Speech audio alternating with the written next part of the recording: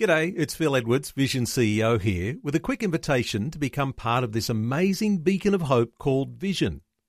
Together we can put our love into action to help people of all kinds build or rebuild their lives on the truth of God.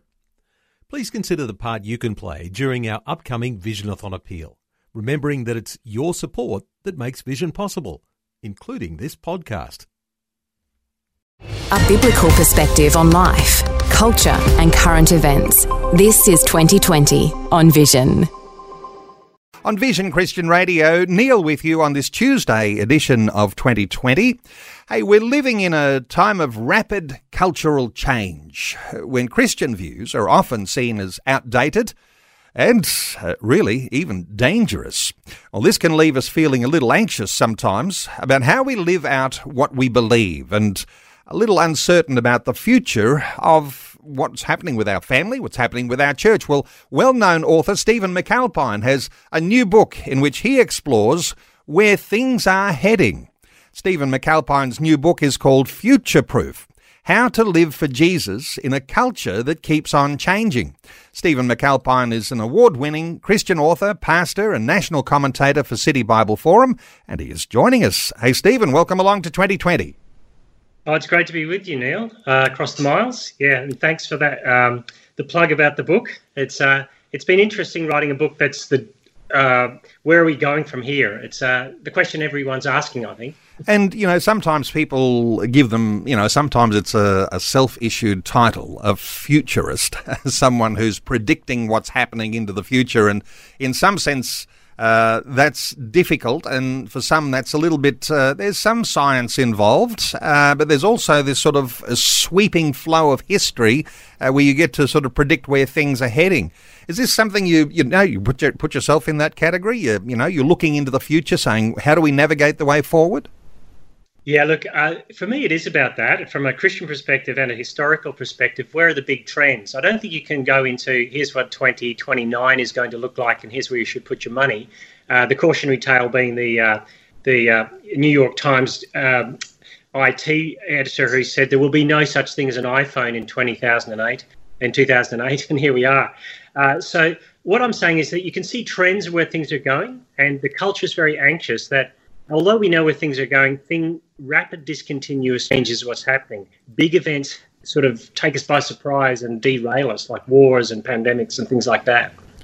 Some of those things are unpredictable, and others might say, well, there is prediction, and some people take great pride in making all sorts of predictions, and if something comes true, then all of a sudden they're a hero. But you like to contrast where these secularized trends are heading, and the contrast being with, how does that compare with the timeless wisdom of the Scripture? So helping Christians to navigate the way forward. What have you been noting so far as some of these secularized trends and what the differences are from a biblical stance? Well, that's interesting because the future-proof issue is to do with, we know where history's heading. If we're Christian, we understand where Jesus is taking us. The cross and resurrection changes everything. But if you don't have that framework, and that's fallen away in the Western world quite a lot, you kind of pitch big pictures of where we're headed culturally. We're headed down a technological future that's going to give us hope, or we're heading down a place where we sort out our climate that's going to give us a hope, or we're heading down a place where you do you and you can be the best you want to be any way you want to be, and that's your future. But underneath all of that, there's a lot of anxiety that no matter how hard we pull the levers, things aren't working the way we want it to work. The fact is, even you read in the papers the last few days, the levels of anxiety and the levels of days that young people are missing from work due to anxiety is going through the roof. There's something about the big picture stories we're painting outside of the gospel that aren't delivering, and that's what I write about. So the anxiety, we ought to be thinking that Christians might be a little immune to the anxiety if we're trusting in those things that are timeless, that are coming from God's Word. So when you mention things like, the future and technological developments, artificial intelligence, there's some people are a little anxious about that. The climate issues and identity, undergirded by anxiety. So if we're actually applying a biblical view to this sort of anxiety, how do you actually make sure that you're in a good place and able to face up to the pressures? Well, yeah, look, I don't think it's that there aren't things to be concerned about, and we want to speak into some of the concerns we see in our culture. But having a sense that there's a bigger picture for Christians, especially the church as it goes forward, is to say, look, things are going to come our way, but we're not going to be angry about them. That's one key thing, I think. You see a lot of anger in the culture, and that's probably anxiety expressed in a hot way. And then you see a lot of depression in our culture, and that's anxiety expressed in an internal way. And the Bible gives us a framework of saying, look, even in difficult times, even the difficult times are God's ways of shaping his people towards the future that he's bringing them to. Now, I'm not saying that Christians don't get anxious, but we can be the non-anxious presence. Mark Sayers, an Australian pastor, uses that term to show people that there is hope promising, because it's not delivering. I think we can say that fairly clearly now. So we're being swept along by some secular narratives, and one of those, I guess, comes around money, finance, wealth, and where we're putting our trust in those things, and perhaps rather than trusting in God. Is this one of the key issues that that Christians need to be mindful of? Well, in the West, especially for evangelical Christians, I think what we have is a blind spot about wealth. We sort of have all these other bogeyman ideas that are bad in the culture, but the bracket creep of wealth, of seeing it as our security, is something that Christians have to take seriously and say, what if the next generation of Christians isn't better off than the previous generation? Part of the narrative in our culture is that every generation gets better off. What if that's not true? Well, that's because those aren't things we should trust in. But it says in the Bible that the deceitfulness of wealth, the lure of wealth, is something that draws us in slowly. It's the old frog in the boiling water.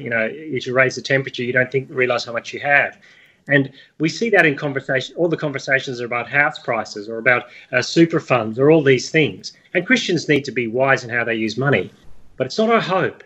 And I think that's probably key, that Christians will become seen very differently to people who have their hope in things, including wealth. Australia's a very wealthy place, yet we're always anxious about money. It's a key difference, I think, that Christians can show. So for our future, this is actually quite a significant point of vulnerability for Christians. And I imagine you've got to keep on top of this. Because the society, the secularized view of the world, the things that we get swept along with, these secular narratives, they're very powerful and they can tend to overtake us. So there's a sense here in which if you're getting wealthy, you feel blessed by God. But if you are not getting wealthy and things are going bad and, you're finding it hard to meet your financial responsibilities, then somehow you're not under the blessing of God. How do you make sense of all of that? Because it's sort of a natural thing, isn't it, that you think that if things are going good, then I must be under God's blessing. Yeah, well, it was a natural thing in Job's day too, that his friends thought that he was sinning, clearly, because he wasn't he was pulling all the levers of, I'm doing the right thing, and it wasn't happening. And so they said, well, there must be some secret sin or something you've done wrong. And Jesus kind of breaks that nexus between the money and wealth and whether you're godly or not, or whether you're doing well in God's eyes. And so he says to the wealthy, don't be proud, don't be arrogant, but be generous. And I think that's the thing that we have to look at wealth. As we look around history of the Christian church, it's in the places where there wasn't a lot of wealth, you see a lot of Christians. And wealth is a good thing to use well. But when we lack generosity as Christians, we're sort of living as if those things are our security. And I know I write a lot about identity and all those things as well, but I think that wealth thing, it creeps up on us in ways that we don't understand. And we become very anxious about money, interest rates, all these sorts of things, where I'm going to send the kids to school, all, costs of living and things like that. The Christian has the opportunity to show to their non-Christian friends that my hope isn't in that. That's important, isn't it? Because sometimes we think if I'm not doing so well and, even like in a biblical way, the evil are prospering, somehow or other, putting your faith in the wealth is going to come a cropper somewhere down the track, because people will discover that the wealth isn't all they thought it would be. Is there actually opportunity in our Christian faith to be there, perhaps at the bottom of the cliff? Maybe you want to be the fence at the top of the cliff and help people stop falling off, but at the bottom of the cliff, is there an opportunity there that will come because you've understood these godly principles? Yeah, look, I think when I wrote my book, I said understanding the culture and where it's going and understanding how God has put the world together, how we use our wealth, how we use our bodies, how we use other people, though that we don't use other people. All these things are godly wisdom that as the culture breaks away from the Christian frame and understanding any hope in the gospel, even if it's, under the surface, a Christianized culture, it gives us the opportunity to show the world what a true community can look like, whether it's good times or bad.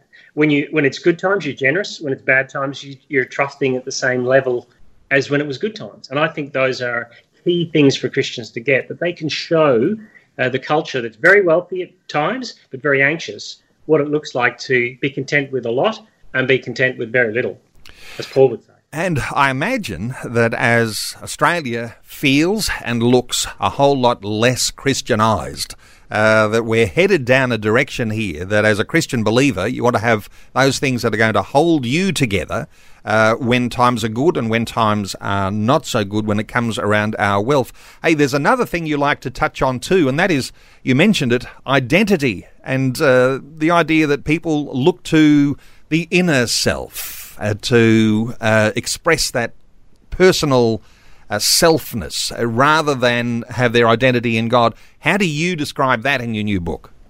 Yeah, look, it's interesting. It's the you do you culture, I think, of if you can find out who you truly are on the inside and express that to the world, no one should be able to challenge you on that. And we've just had Taylor Swift in Australia, and she gave the commencement address at New York University in 2022, and she said, scary news is you're on your own now. Cool news is you're on your own now. You go, well, what, is it the best of times or the worst of times? When it's all on you. And the thing about it all being on you is that when it works, it's fantastic. And when it doesn't work, it's devastating. There's a lot of pressure on your personal identity that somehow it's up to you to determine who you are. That's very different to the past, but also very different to other parts of the world where we say we're not defined primarily by who I think I am, but who I am in terms of relationship and community. And once you take those things out, you get a very, very atomized person who's sort of drifting. And then we check in when we want and we check out when we want. And it leaves a culture that's increasingly lonely. And yet it's interesting that the Western world, for all the connectivity we have in technology, is increasingly lonely. Big issue. And does that say something about the positive effect of just going along and being a part of your local church? Because there is a community of believers, and in some sense you may be called on to help to serve or to help to serve the people who are in need in your community. Does that break you out of this sort of self-centeredness? Is it a natural way of, or maybe something practical that you can do to help to relieve that self-centeredness? Yeah, well, we are shaped by the things we do. So what I'm saying in the book, we've thought about how to do church for 20 or 30 years in different ways. One of the things I'm saying is just show up week in, week out. If you're an adult with kids, parents, show up with your kids, because it's saying something. And it doesn't mean to say that it's all going to tick every box for you in your personality. The body of Christ is critical to the Bible. There's no sort of autonomous self living independent of other people. And the body language and the building language that the Bible uses to describe the church is critical. And if Christians are saying, well, I can pick and choose which week I turn up and I can pick and choose which congregation I go to depending on the sports event or the party I went to or whatever, you'll thin your community down really quickly. And that just ends up being a consumer option for church rather than we want to be part of a body. I think that's critical going forward. So the attitude we have going to church, not just as a consumer, but someone who helps to contribute to what the body of related believers who live in community and share one another's burdens. But let me just take you into the deep end here for a moment. What do you say to that person who says, look, I've been going to church for a long time. I've decided I don't like it anymore.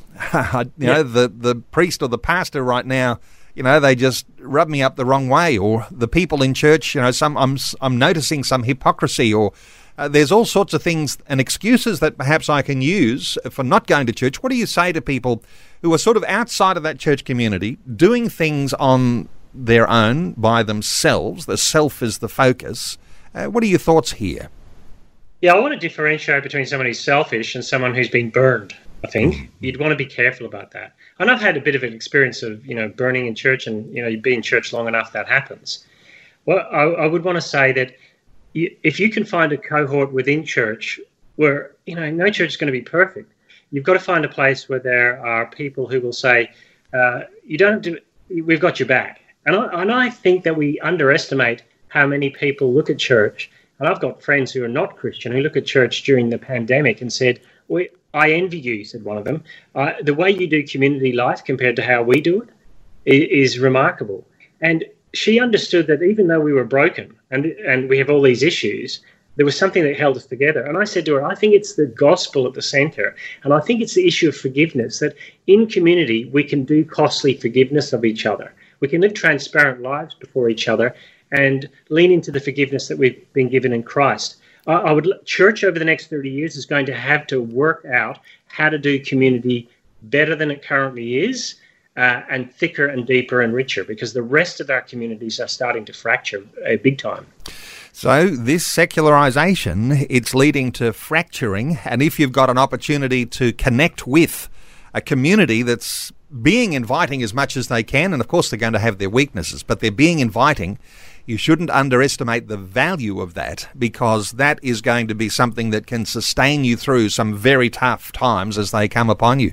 Hey, Stephen, we have run out of time today, but look, I'm looking forward to getting together a little more often than we have in the past. And Stephen McAlpine, he's got a new book out. It's called Future Proof: How to Live for Jesus in a Culture That Keeps on Changing. And as you can hear, he's full of overflowing wisdom. Stephen McAlpine's an award-winning Christian author, pastor, and national commentator for City Bible Forum. You can connect with Stephen at stephenmcalpine.com, and you can read loads of fabulous articles on his website, stephenmcalpine.com. You can also connect with Stephen at citybibleforum.org. Stephen, thanks so much for a great insight today into your new book and for being with us on 2020. Great to be with you, Neil. Thanks very much. Looking forward to it again in the future. Thanks for taking time to listen to this audio on demand from Vision Christian Media. To find out more about us, go to vision.org.au.